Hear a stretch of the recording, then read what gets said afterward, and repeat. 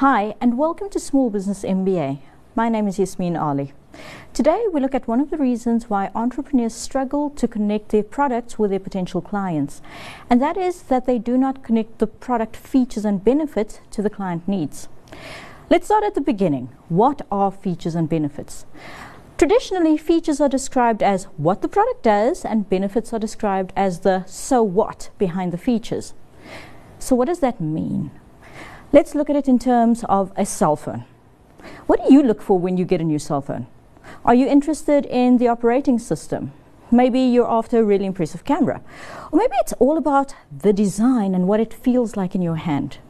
These are all features. Basically, this is what gets put into the phone by the manufacturer. Now let's think about why these features are important to you. Let's start with the operating system again. Certain applications depend on the phone being on the correct operating system and correct version. The benefit would therefore be that you would be able to access the applications that you want. For most of us, what the system is called or even what version it is makes very little difference, as long as it supports what we are using the phone for. The benefit is therefore usability. Onto the camera. Being able to share memories and experiences has become a key function of our social media interactions. Many people would rather invest in a phone with a good camera than a separate camera as well. The benefit of this feature on your phone therefore becomes that you can keep connected socially, maybe get a few more likes on your posts, and that you can actually save money by investing in one device that fulfills two functions. In addition, the phone is generally easier to conceal than a camera and therefore adds the benefit of making you less of a target for robberies, perhaps. Finally, the design of the phone has a benefit. Let's be honest, we love beautiful things. It's a status symbol and gives us bragging rights. If that beautiful design lends to functionality, even better. But status in and of itself is a benefit to us as consumers. It's what Steve Jobs created the Apple philosophy around and what made it such a brand in the market. People want to own beautiful things. So let's look at the difference between features and benefits. And again, features are the stuff we add to our products, services, and even skill offerings that make it serve the functionality that the customer wants. The benefit is what the customer experiences from the feature. Remember that we always want to be analyzing this from our customer's perspective. It should not be what we want, but rather what serves the customer's pain best. This becomes tricky because often the customer simply does not know or cannot express the pain that they have. We therefore have to do some investigating to find out what the features are that we need to build. And the best way to do that investigation is to identify the benefits that the customer is currently lacking. Simply asking them a question like, what frustrates you about the product that you're currently using? Or, in an ideal world, what else would you want to be part of the deal? Can prove to be an amazing insight to the customer's desires and benefits. You can then build the features that answer those benefits. A very important aspect to remember as part of your sales pitch is typically that customers do not understand the actual feature. So we do not sell the features, we sell the benefits. So, for example, even though I love cars, I cannot possibly tell you what ABS or EBD or anti-lock braking actually is. But I can tell you that all of these things contribute to making my car safer. And if you're selling cars to a person with a family, I can also tell you that selling them a car with everything that will keep your family safe on the road, which would be a very big benefit for them, is something that they'll buy. Yet often the market seems saturated with every competitor offering the same benefits. While all the promises made are generic, we still have to attract our customers to buy our solution. I often ask entrepreneurs how their offering is different to the competition, and they struggle to come up with an answer. I'm going to give you a bit of a tip here. This often comes down to being able to productize your benefits in such a way that nobody else can offer the same package. This may mean going out of your comfort zone and offering products to complement your service or skill, or offering services to complement your products. It often means getting creative around the pain that your clients express in your research. The key is to constantly be innovating and iterating your benefits, and where possible, mitigating these for them before they even see it coming. Still not convinced that you can actually stand out in your market? Well, join me after the break when I speak to an entrepreneur in the most generic of products, namely a commodity, who still manages to stand out from the crowd. Stick around to find out how.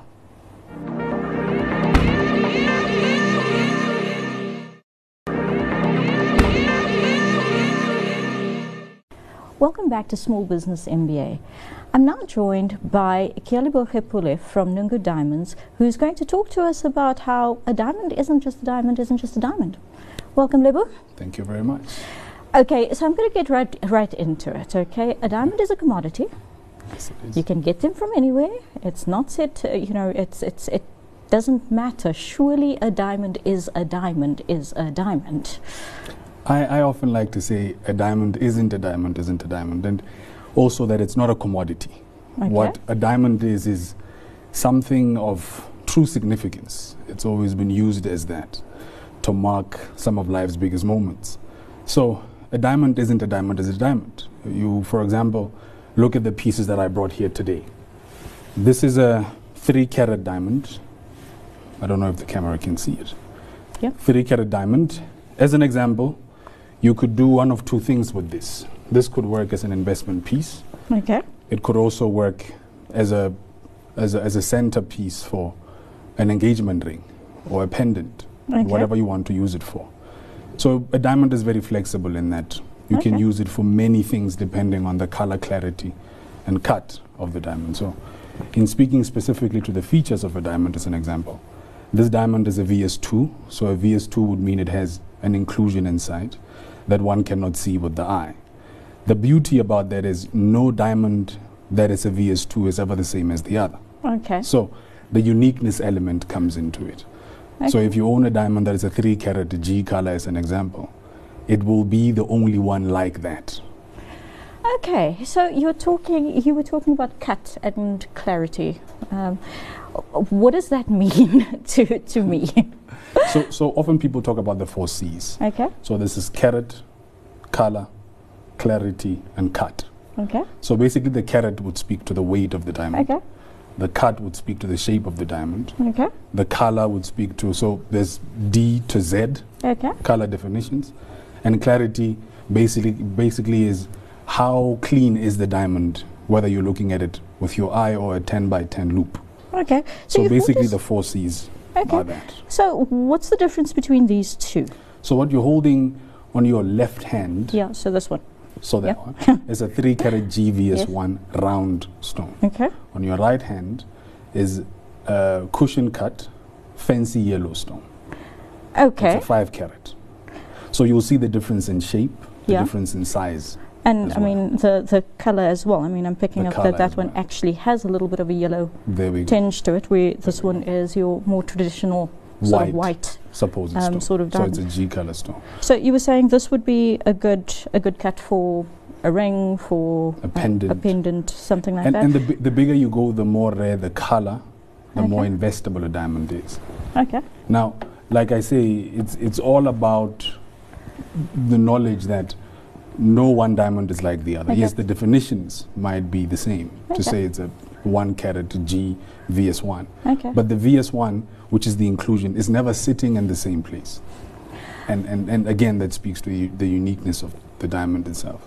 Okay, so what you're saying to me is that each diamond does actually have its own features, Absolutely. and as a Absolutely. result, each diamond has its own benefits. Absolutely. Absolutely. So let's say, for example, I was looking for an investment piece. Yes. Let's say I was looking purely, I'm going to keep this thing. It's going to appreciate. What would I be looking for? What are the features that I'd be looking for to get the benefit of it appreciating in value? So I would start off with size. Okay. The bigger, the more investable. Then the more rare. So now, for example, you spoke about the white diamonds. Those are common. Oftentimes you find that the diamonds that a person is wearing happens to be between the colors D to M. Okay. But when it comes to the investable pieces, you're looking for a yellow diamond. Okay. Hence, I brought a 5-carat cushion yellow. It's a fancy yellow diamond. Okay. So the bigger the size, the rarer the color, the more investable. Okay. Yeah. And what I'm thinking is that actually relates to your business as well, Yeah. in that businesses in their own rights, you know, there's a lot of competition around, Mhm. but each business has to create something unique that therefore gives it Yeah. its own value The edge. according to Yeah. the features that it builds into the business, and Yes, therefore yeah, the benefits that they receive. There is a beautiful set over there Of diamond jewelry. of diamond A girl's jewelry. best friend. Every girl's dream. What am I looking at? So the interesting part about that piece is that it has a lot of colored diamonds. Yeah. As you can see, there's a lot of color variation there. And also different shapes. You see pear shapes, you see round color, a round shaped diamond. Mhm. So what I like about it is, it's very, as you can see, it's got character. That's Yeah. what I like about that piece.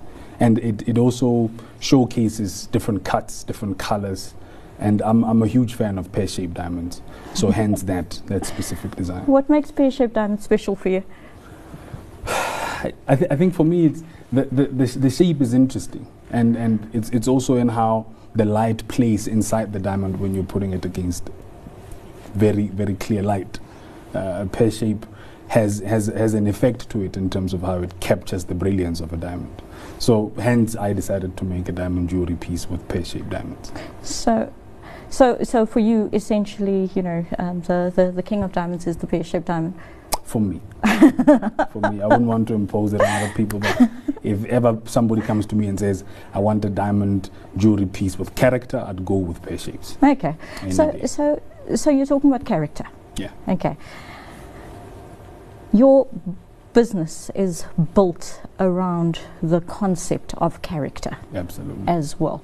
So how does one diamond beneficiator essentially differentiates itself from another? Because I mean, you're all selling The same thing. diamonds, you're all selling jewelry, you're all selling, you know, pieces. So why would someone Yeah. go to one rather than another?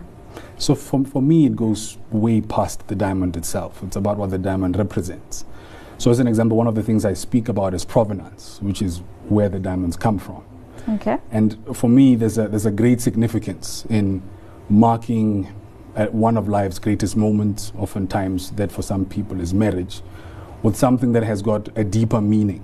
So as an example, if you know that this 3 carat was mined as a 10 carat from Limpopo, in a mine where De Beers mines some of their finest diamonds. It was cut and polished by Nungu Diamonds. It was set in your solitaire diamond ring, engagement ring, by a person who put in the time. And for me, it's about capturing some of life's most important moments by telling you the diamond story, Okay. where it comes from. Because oftentimes we get married or we mark life's biggest moments, I keep saying that, by using some of life's most significant items, which for me a diamond is a perfect example of. So provenance is a key factor for me, in as much as you're capturing your life story using the diamond. I'm telling you the life story of the diamond itself, and your life story and that of the diamond converge, and you carry on from there, hopefully to give it to somebody significant later on in life. As it is known, diamonds can be passed on from generation to generation. So you've got one more piece that you've brought us. Yes. This Again, a pear shape. beautiful pear-shaped ring. You should put that on, I insist. Note the finger, right? Does it fit? It actually does. Maybe you should read something into it. So, talk to me about this piece. I see it's got your favorite cut, the Yes, pear-shaped the cut. pear-shaped cut. Let's see if I've learned anything today. So Mhm. we've got a clear pear shape in the middle. Mhm. It's surrounded by yellow diamonds, Mhm. and the band is encrusted by more white. Yes. So round shaped diamonds. okay, so talk to me about this ring. So more than anything else, you might have to wrestle me to get it back from me, just by the way. We will talk. More than anything, diamonds are meant to make people feel beautiful and confident. And for me, that's what that diamond ring is. When you're wearing it, you feel, and most importantly, it all depends on who gives it to you. It's been known these days that ladies are buying diamond jewelry for themselves. Maybe guys are falling short somewhere. but it's often the reason why you buy it, what you see when you're looking at it. And like I say, I like making diamond jewelry that has got character. So that when a person is wearing it, they feel like it's as much a part of them, you know. And therein you mark how it is that you feel about a particular moment will also relate to the sort of diamond and about life's moments. Absolutely. Okay, so remind me, your tagline is provenance, substance, authenticity. Okay. What are the most important features for you in a nutshell when you are selling to a client? So as just let me make you an example. I've been making a diamond jewelry engagement ring for a client in the past week. And funny enough, she's buying it for herself. Different discussion altogether. But what I liked about that experience is taking her through the process. To say to her, first of all, I had a number of diamonds put in front of her, and I said, choose one or choose 2, 3, those that you like, and let's make something for you. She chose emerald cut diamonds. And in the process of making her this ring, I got to know her better. And for me, it's about the people stories. I get very invested in the lives of the people I make these things for, particularly because of the key moments that they intend to mark with these diamond rings. So hence I say substance and authenticity. That's what I thrive on. It has to have meaning. It can't just be a piece of carbon that you're wearing. And I want and would love for my clients to. I love it when they allow me into that intimate space in their lives, and where I get to play a part in that. You know, I hope at some point they get to tell their daughters that, go to that guy. He'll care about you in the process. And more than anything, the diamond jewelry becomes that. You know, the provenance aspect plays a part in that. This is, you know, where the diamonds come from. And in as much as you know where your relationship with your significant other comes from, the diamond is much the same. And I get to play a part, you know, in making you realize your dreams. Thank you very much for demystifying the shiny things for me just a little bit. And thank you very much for joining us on this unique take on features and benefits. Thank you very much. When we come back, I give you a couple of tips on how to build the features and benefits and use them in the sales of your business. Join me for that.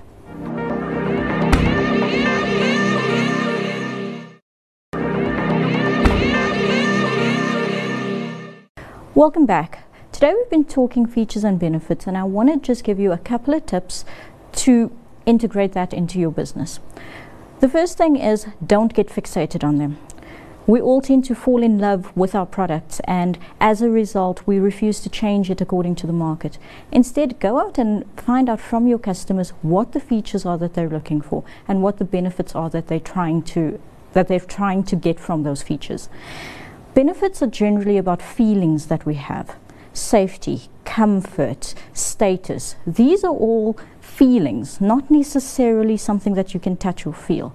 So you have to ask your prospective client about how they want to feel once they've experienced your product or service. Once you get that right, it becomes easy to build the stuff that will equal you fulfilling that feeling for them. At the end of the day, remember that we buy from people, we sell to people, and we're always trying to make a connection in terms of our sales.